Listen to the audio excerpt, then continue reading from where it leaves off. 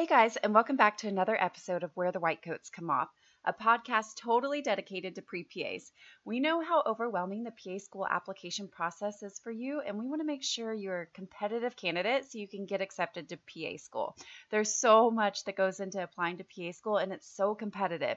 But if you hang with us, you will have the edge and the information you need to set you apart from thousands of other applicants.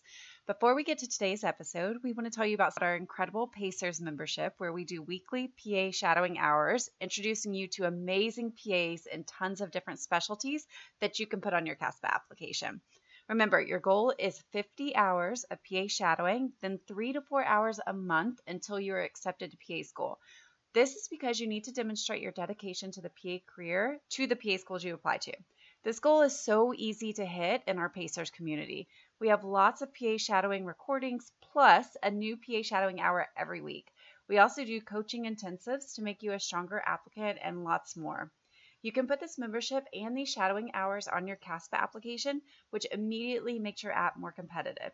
So come join us in this amazing community, get PA shadowing hours, and instantly make your app stronger. So go to the show notes right now to learn more. And now on to today's episode. So if you've listened to our prior podcast, we've talked about a lot of things you can be doing to prepare for next cycle.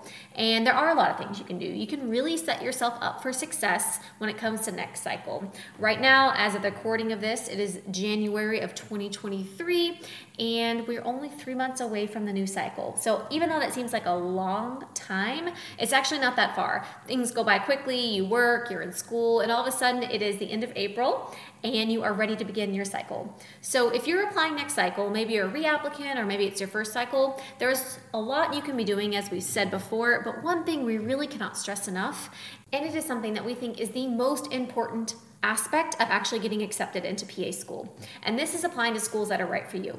Now, hear us out. So again, you can be working on your personal statement, you can be getting hours, studying for GRE. There's a lot you can be doing now, and there's a lot you should be doing now. But if you're super busy and you're overwhelmed and you're like, I don't have a lot of time, I really just can't fit it all in, the one thing we really recommend you figuring out before you apply is what schools you're applying to. And the reason for this is because how do you know what you need to do if you don't know what schools you're applying to? So how do you know how many patient care hours you need? And how do you know if you've met all the prereqs for a certain program? How do you know if you even need to take the GRE or need to take the CASPER test or the PA CAT test? How do you know what sort of letters of recommendation are required for your program if you don't know what programs you're applying to? So if you feel overwhelmed with everything and you just don't have time to do everything, then we really recommend you look and figure out what programs you're applying to. Because how do you make a plan? We always talk about making a plan, making a study plan, making an application plan. But if you don't know your application deadlines, how do you make a plan of when you actually want to apply? If you don't know if they're rolling admissions or not, how do you decide when you actually want to apply? Again, this is so crucial, not only for understanding what you need to do in order to apply, but also, again, to choose the schools that match you, that match your background and experience. I can't tell you how many times we get emails saying, hey, I was super disappointed. The school told me that my GPA wasn't high enough. All they do is look at GPA, etc. So if a school doesn't care about your amazing patient care hours or your volunteer or your amazing test scores, then maybe it's not the school for you, right? You've got to apply to schools that really fit you. And I am telling you, people really underestimate how long this is going to take. Guys, there's almost 300 schools that are accredited in the United States. And that doesn't even count ones that are applicant, that are waiting for accreditation, that you can still apply to, right? And so there's so many schools out there, and really narrowing it down and figuring out which ones fit you best can be a huge thing. But it's also fun, it's also exciting, and it is so crucial to your success. So in these next couple months before the cycle opens, figure out what schools you're going to apply to, figure out which ones meet your requirements, figure out which ones match your background and experiences that you have the best chance of getting accepted to, and that way you can figure out what you need to do. So don't take the GRE if none of your scores require the GRE, right? If your schools do not require any testing, don't take it. Don't waste your time. Maybe you have to take immunology. Maybe you haven't taken calculus or statistics or something. So again, how are you supposed to know what you need to do if you don't know what schools you're going to apply to? How are you supposed to decide when you're actually going to apply, the actual submission date, if you don't know what the due dates are? And so really think about trying to do this. Really think about narrowing down your school choice to at least a manageable number so you can figure this out. And with this, we have actually just updated our PA program directory. So if you know us, we sell a PA program directory that lists all the ARC accredited PA programs, and it lists their prereqs, their GPA requirements, their testing requirements, any other type of preference points, etc. We've actually finished updating this for the year. So you can either do your own research, or you can get something like our product, and we do update it yearly, and you have lifetime access to look at this.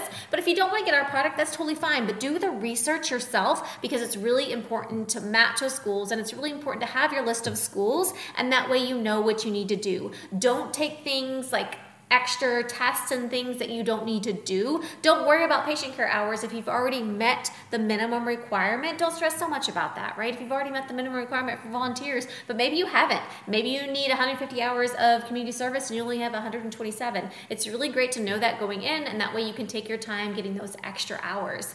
So no matter what you're doing right now, hopefully the number one thing you are doing is you are really figuring out your school choice, and that way you can really help guide your plan and make that roadmap to success.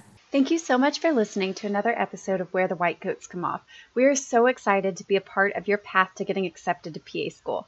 Before you go, make sure you go to the show notes and save your seat for our upcoming 3-day PA school application workshop happening January 22nd through the 24th. We are going to be talking about what you need to be doing right now to become a more competitive candidate so you are ready to apply when the new cycle opens in just a few months.